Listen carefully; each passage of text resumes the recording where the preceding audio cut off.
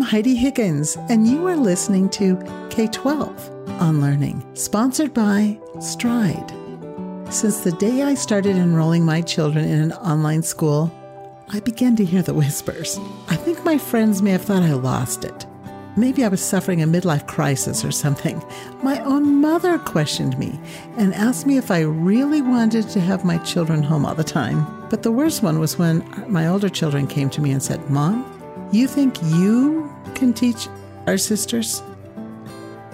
Now, the very fun ending to this story is that those older children now have enrolled some of their children in schools powered by Stride K-12. Their concern at the beginning was mostly over one subject: socialization. Socialization is often the first question I'm asked when I visit with a new or interested family. How will my children meet others, they ask. What are the activities like? Will my children be able to interact with their peers? Well, I'm happy to report that students who are in a school powered by Stride K-12 can develop great social skills with their teachers and their classmates during Live Class Connect sessions. Maybe also while they're attending outings and activities that are offered within the school and through the National Stride online community. Of course, I mention these things aware of the current circumstances. The schools will be ready to add in-person experiences again when they're allowed. In this episode, I'm going to reintroduce you to Allison Miller, an experienced learning coach. You may remember Allison from an earlier episode where she talked about digital citizenship. Allison worked with 4 of her own children at home and found success with them socially and academically. She now works to provide information for learning coaches, as she is an integral part of our online coach-to-coach sessions. These online interactive experiences are just an example of what you can find in our programming to support learning coaches and students, as well as add a little socialization for you too. Thanks for joining us, Allison. My name's Allison Miller. We started back in 2003 with 4 children who've been through the program since that time. We've had an amazing journey, and it's been a pleasure to meet other learning coaches all over the country throughout our time with K-12. So today our topic is socialization in the online school. So we talk about socialization usually about once a semester because it's one of those things that you could call the number one question. It's over the years that we've been a K-12 family. I think that's the question I've been asked more than any other single question. What about socialization is the question I get. So we're going to be talking today about what we actually mean when we talk about socialization, how it works when your student is learning in an online setting. And then because we know this year is a little different for all of us, we'll sort of extend all of the ideas for socialization in a normal school year to ones that we might be able to implement now as things are progressing through this very unusual time frame that we find ourselves in right now. So that's what we're going to be covering today. So first of all, what are we talking about? When people are talking about socialization, it's a buzzword people toss around, and I'm not sure that people always know exactly what they're talking about. We all know what we mean by socializing. That's where we're engaging with others in a social way. But socialization is actually defined as the process that begins in childhood by which we as individuals acquire values, habits, and attitudes of society. It's also the social interaction with others that we're usually talking about. So it's both the understanding and learning how to navigate society's norms and rules of behavior and the activity of social engagement itself. And it's a lifelong process. We develop social ability throughout our lives, learning social behaviors, primarily through social interactions. And this allows us as individuals to participate effectively within society and to extend the culture that we've learned to others. That's what we're talking about when we talk about socialization. So what is the purpose of socialization? The bottom line is the purpose of socialization is to learn how to be functioning members of society. And we do this through the acquisition of social skills. Okay, so what are social skills? Social skills include the ability to interact effectively with others. They include the tools that enable us to communicate, to learn, to get help when we need it, to help get our needs met, to make friends, to help others, to develop healthy relationships, and to even protect ourselves. They include the essential character traits that we all need to develop to function properly in society: trustworthiness, responsibility, fairness, respectfulness, caring, citizenship. And these social skills are acquired through engagement, through interaction with others. So yes, we do learn all of these social skills and to socialize through engagement with others, but who are these others? Who are the agents of socialization? What are the sources of socialization? Well, the primary agent of this knowledge is the family. We learn most of this from our families, those that we immediately learn from, primarily parents. Many times learning coaches are spending a good time, and sometimes our learning coaches aren't the parents, and those are also would sort of count in this category. And the second most essential agent of or source of socialization is peers, our peers. Peers can come from a lot of different places, though. So one of the primary ones, of course, is school, or in earlier years, daycare. We have peers in our neighborhoods from whom we learn certain types of social skills, our religious communities or other types of communities we might be engaged in. We learn through mass media. And I would add to that nowadays, for better or worse, social media, through sports,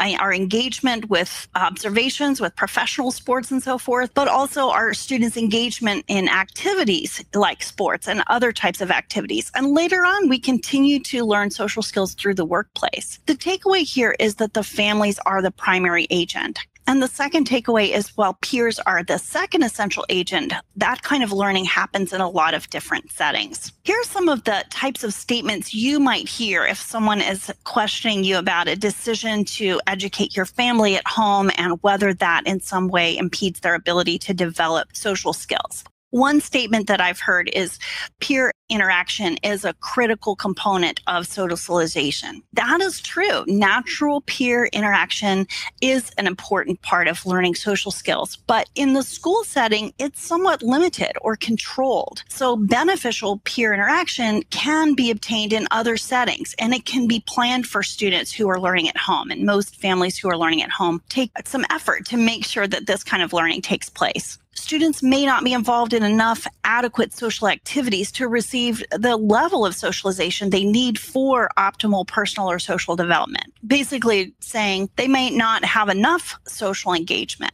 We as learning coaches, as parents and family members, typically work pretty hard to make sure that happens. There are so many different kinds of ways for our students to have a variety of social opportunities for students, and typically families do anticipate the need for this. Some people might remark that students are too sheltered or that they're isolated and they won't be ready for the real world. I definitely heard that one once or twice in the beginning. And the response to that, the truth is that students who are learning at home often get to engage and interact with people from a variety of backgrounds, a variety of age levels. They're not typically in a setting where they're with their exact same age level peers of their same, grade and sort of a homogeneous group in a classroom setting. They end up engaging with people in their communities and in group settings and so forth. And so this helps them prepare effectively for life after they complete their education. And then the last one is, what about prom? And really what we're talking about here is not necessarily just the prom, but those rites of passage that our society considers important. Things like going to a graduation ceremony or attending a prom or other types of rites of passage. And the answer to that is that, of course, we all saw last year when most schools who had been planning things like proms and graduations had to either cancel them or find socially distant ways to hold those activities. Certainly proms were mostly canceled. Graduation ceremonies went online. And the fact is that for our students learning online, many of our schools do have in-person graduation ceremonies. Last year, those came online. There are other ways to create those opportunities. There may be community learning groups or other settings, or maybe help create that with your K-12 powered school. So there are ways to do that outside of the school environment, or even to help create it within your school. if those types of rites of passage are important to you. So what does the research say about all this? So K-12 is all research-based. So I looked at the research, the studies over the last 30 years or so, and what those say about this particular debate. And the studies show that students who learn in the home perform just as well as their peers from traditional school settings in measures of things like self-concept, self-esteem, and the ability to get along in groups. They found that behavioral problems are observed less frequently in students who are learning at home. And they think this is because students learning at home tend to use their parents as role models rather than their peers, which makes sense when we talk about the studies that show that the agents of socialization, the primary one is the family. And if we're spending more time in that setting, we tend to learn from our parents and family members more than our peers.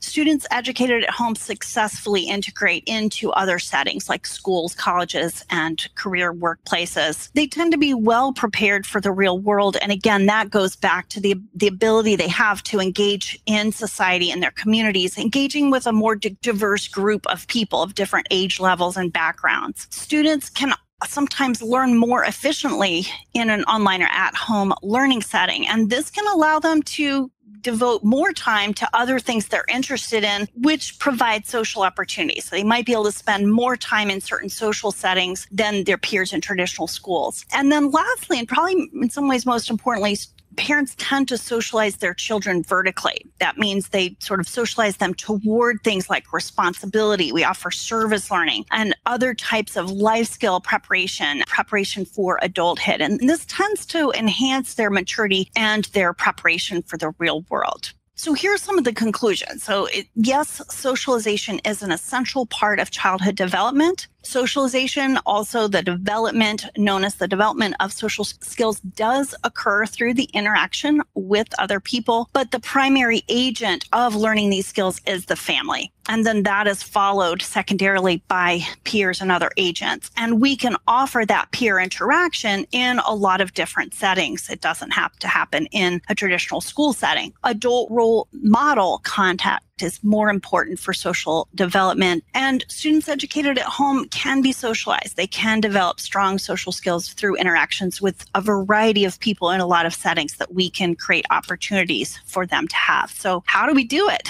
So how does this work for us to make sure our student does have optimal opportunities for socialization? And it can take a little bit of time, attention, and planning on the part of the learning coach. This year, many learning coaches have had to sort of adjust to finding ways for our students to be social at a time when they really couldn't be, not only in a traditional school setting, but in other face-to-face settings. So many of us have become pretty good at figuring this out, and many are still trying to figure out more opportunities. I hear it probably every week someone brings that up. So even in normal circumstances, it takes some time, attention, and planning. The activity level that your student has really depends on your student and what they are wanting and what your family wants to offer and what fits in well with your family. So what you want to look for are a variety of age-appropriate activities, ones that interest your student. They may offer not just social engagement, but they might also offer enrichment or exercise or leadership opportunities or service learning opportunities. So those are great opportunities for our students to not only learn social skills, but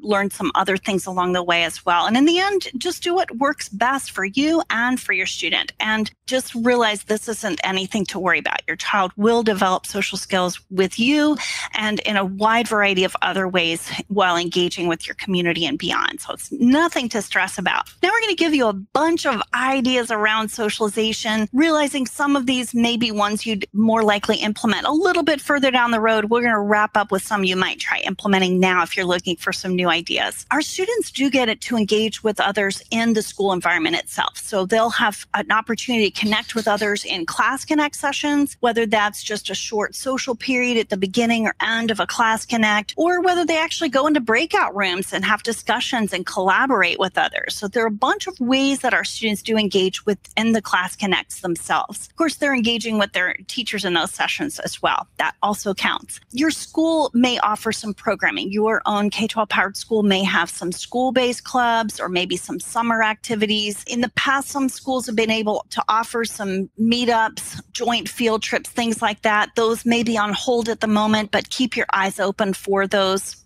Beyond that, nationally, K-12 offers a lot of programming for students, clubs for students of all ages and grade levels, kindergarten to 12th grade, in a lot of different student interest areas. The K-12 national clubs are a fun way to meet students from all over the country. There are special events, there are summer programming to look forward to, and those are all another way for students to engage in a virtual setting. And then you can sort of engage with other families and learning coaches through the K-12 community. That's a part of the K-12 mobile app that's designed to enable you to connect with your own school community, but also check out your school may have social media groups that you can engage in to meet others who may be local to you that you could meet outside at a park or something like that, or at least connect online and meet in person later on. These can be good ways for you to connect with other families and students in your own K-12 powered school. So look, stepping out, sort of thinking of concentric circles, we'll sort of step outside of the school community to your local community. So you might check out some organized activities, and some of these may be virtual right now. Some of these may be outside as the weather's getting better, but things like team or individual sports, dance, music,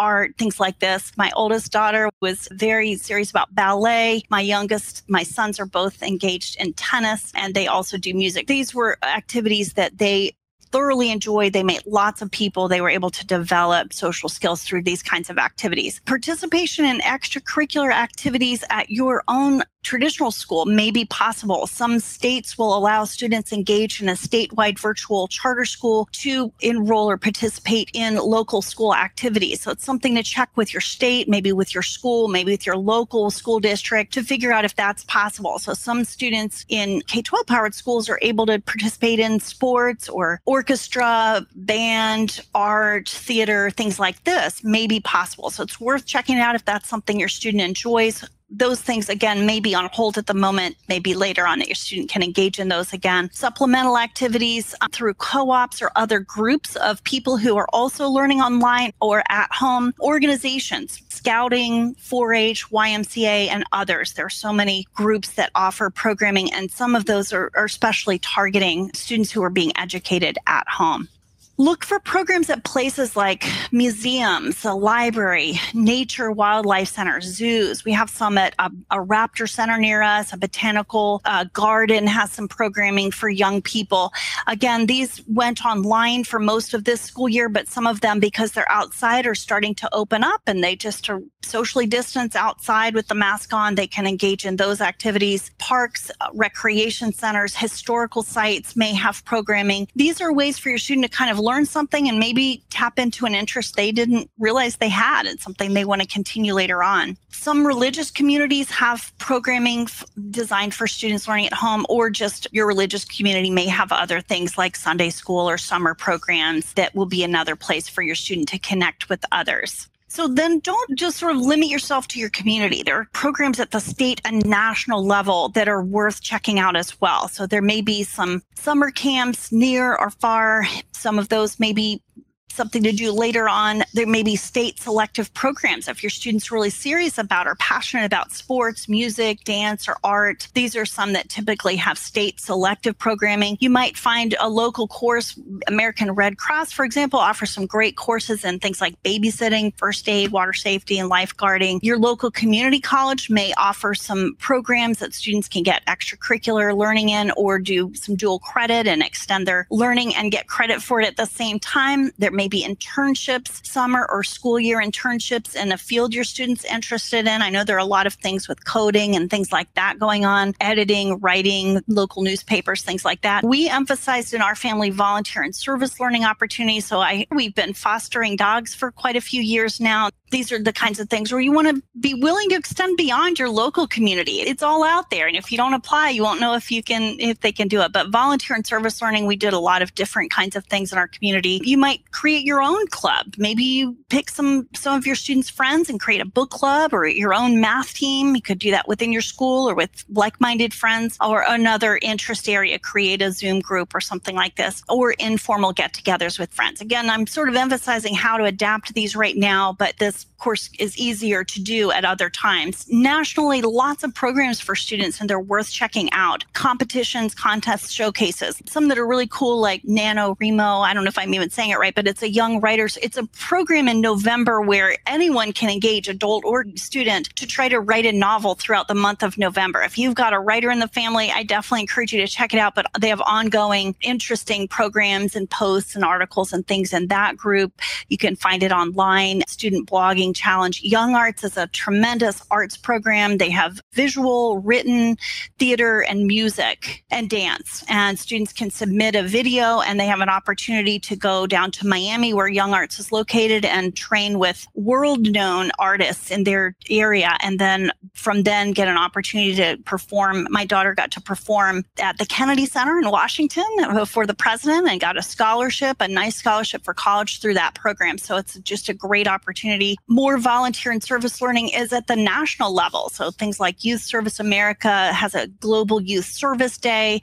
These are just things to check out. National Park Service has the Junior Ranger programs, which are educational programs. But while you're there, see if there's some other types of volunteer programs your student might get involved with. If there's a national park near you, maybe some service outside, or even some online service that your student might be able to engage in. There's some great newer youth mentoring and learning programs that are available now. And these sort of match students with a mentor in a field of interest they may have, whether it's career-oriented or kind of just service learning, things like that. So those are a few of them. Connected Camps is more related to coding and things like that. There's DreamYard, Road Trip Nation. It connects people with different cultures within art. In the past, universities have offered some summer camp programming, or their summer camps that are just held at major universities. These, again, may be a little different this year. They may be virtual.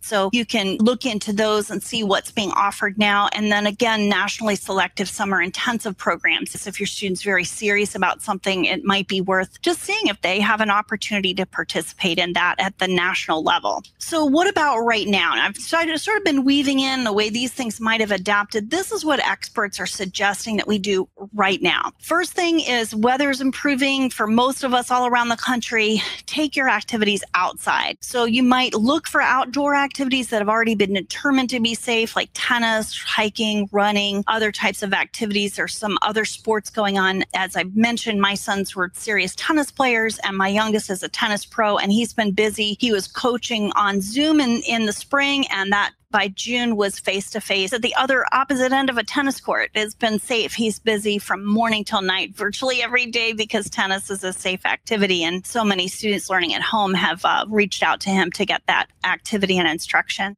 You might plan some one-on-one activities or maybe very small group activities with your students' friends and plan those in a safe, socially distanced setting. So an example that we did the next thing, get creative, taking art, reading, or other learning activities outside with friends. So painting outside is, we just took some little sketchbooks to a botanical garden with a couple kids. And we did have to drive in the car there. This was before the pandemic. But once we were there, they were spread out and they got to do some art together, and it was sort of a learning but also a fun activity. So you can get creative and think about ways that your student can engage other than the Zoom virtual meetings we've probably been doing all along. That said, the experts do still recommend that we leverage digital platforms to offer opportunities for social connection for our students. So if your student's been maybe during this time connecting with friends through some video calls like Zoom, some of us complain of having some Zoom fatigue, you can sort of help them figure out ways to get creative about how to use this. So one idea that I thought was a great one is to have a Zoom lunchtime. Sort of as your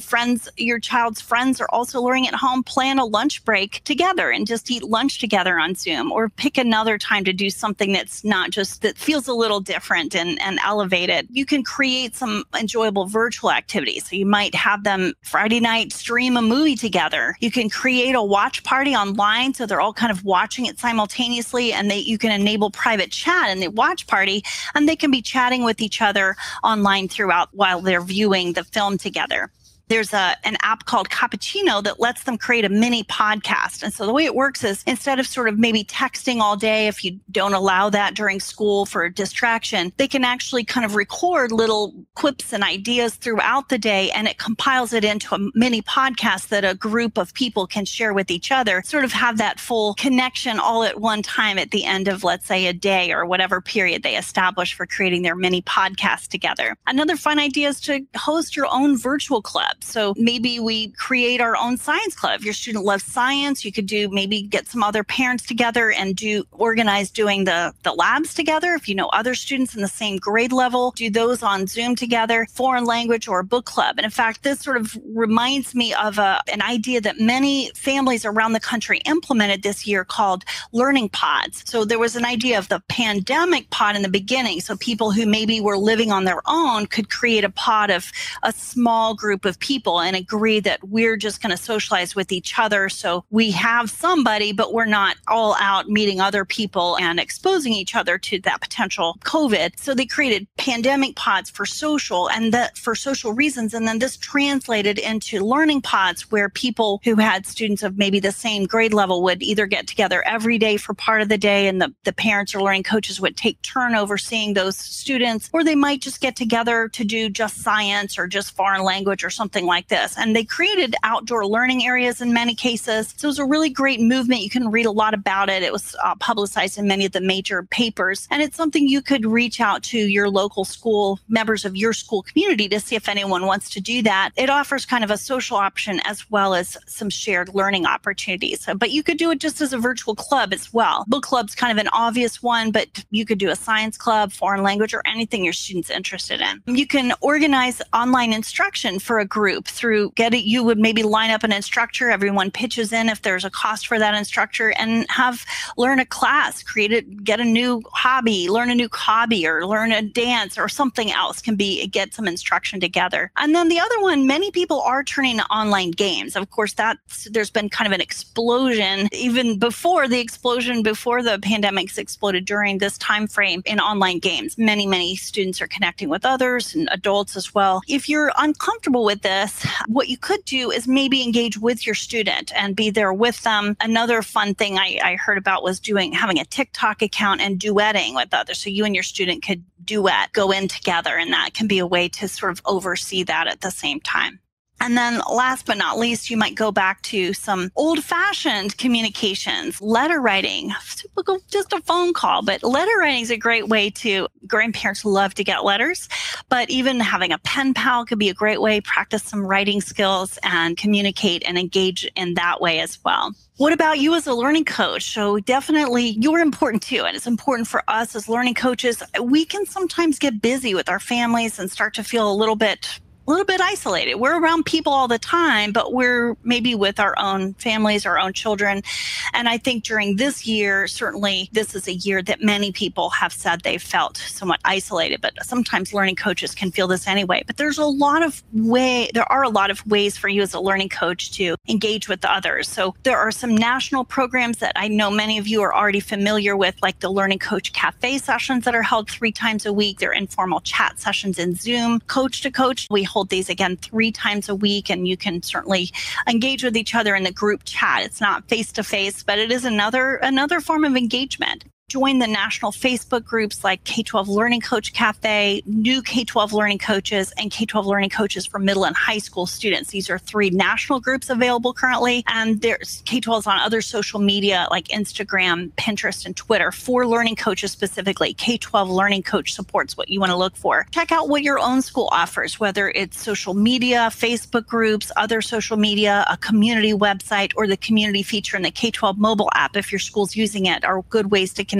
directly to your own school community. You might meet some local people that way. Another great way to get involved is just doing some sort of lean into your own K-12 school. So by local school, I mean the school your student is attending. You might organize a student field trip or a club for students in your school, maybe some sort of co-op organization, maybe create the pod learning I was just talking about in your local community with other members of your school community. Some schools have expos. I know Alabama just had theirs this week. So there are local fairs and expos that your student and you can get involved in, and other kinds of social events you can create. So don't rule out your own K-12 powered school as a place where you can lean in and volunteer and create some programming if your school doesn't already have it in place. There are also local, state, and national organizations for parents of students learning at home. Many are advocacy groups where you can help do things like bring about opportunities for students to engage in sports and theater and so forth at other public schools in your community when students are learning online, things like that. They're advocacy and also social connection and support groups. And then don't forget all the things you enjoyed before you became a learning coach. I know when I started, all those things kind of were put aside because I was focusing all of my attention on what I was doing with my family, and it takes a good bit of time. But bit by bit, I realized it was better for all of us if I had some other interests, and bit by bit, I went back to those. So I encourage you to think back to what were you doing before you started doing this, and make sure some of those activities that maybe brought you fellowship and social opportunities and joy are part of your day as well. The takeaways: socialization, yes, it is an essential part of your child's student's development. So we do need to pay attention to it. It is achieved through interaction with others. So that's important too. Remember, you are the most important agent of socialization for your child. That also puts a little responsibility on us, doesn't it? They're watching us all the time. The behavior we model is what they are learning mostly in terms of learning social skills. So we want to make sure we're putting on our best behavior as much as possible. They're learning from an observation of you and your social behaviors all the time. Optimal socialization comes from interaction with a variety of other people. And so this can certainly be achieved successfully while educating your child at home. It does take a little bit of planning. And there are so many different ways, as we've just discussed. And these are just some of them that I thought of creating the presentation, but you can, and that my students were involved in. There are so many others. I'm sure you've started to think of others. You can certainly share if you have some great ideas to share with others. Please feel free to share those. So many ways for students to connect with others. And right now, even while maintaining social distancing, whether that's virtual activities or taking it outside, as we mentioned. So look around and find something your child may enjoy, maybe something that's new that they would try now in this setting that they might not normally have thought they would try. They might develop a new interest that they can carry forward once things open back up. So look for something your child will enjoy, something you might enjoy along with them, and enjoy this special time you have together. In our remaining time, I'll just quickly run through our programming. Again, links to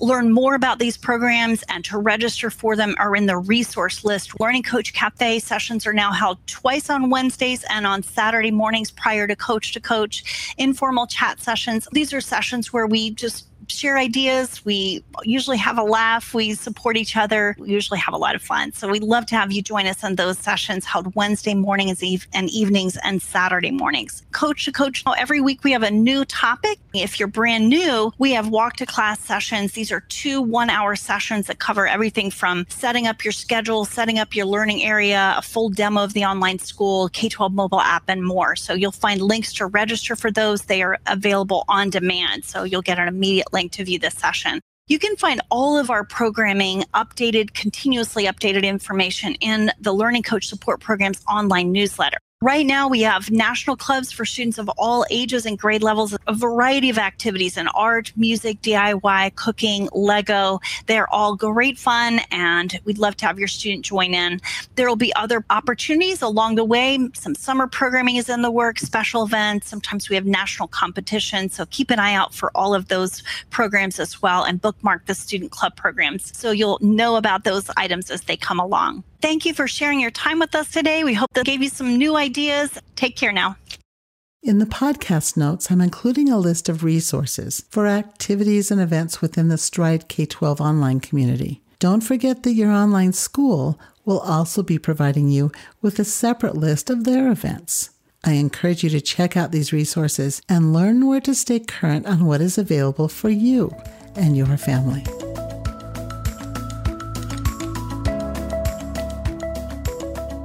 Thank you for listening to K-12 on Learning, sponsored by Stride. To learn more about online public schools powered by Stride K-12, our Stride Career Prep programs that foster lifelong learning, or any of our private school or individual course offerings, please go to stridelearning.com or k12.com. Remember to subscribe to this podcast and feel free to leave us a good review. We hope you'll join us next time for K-12 on Learning.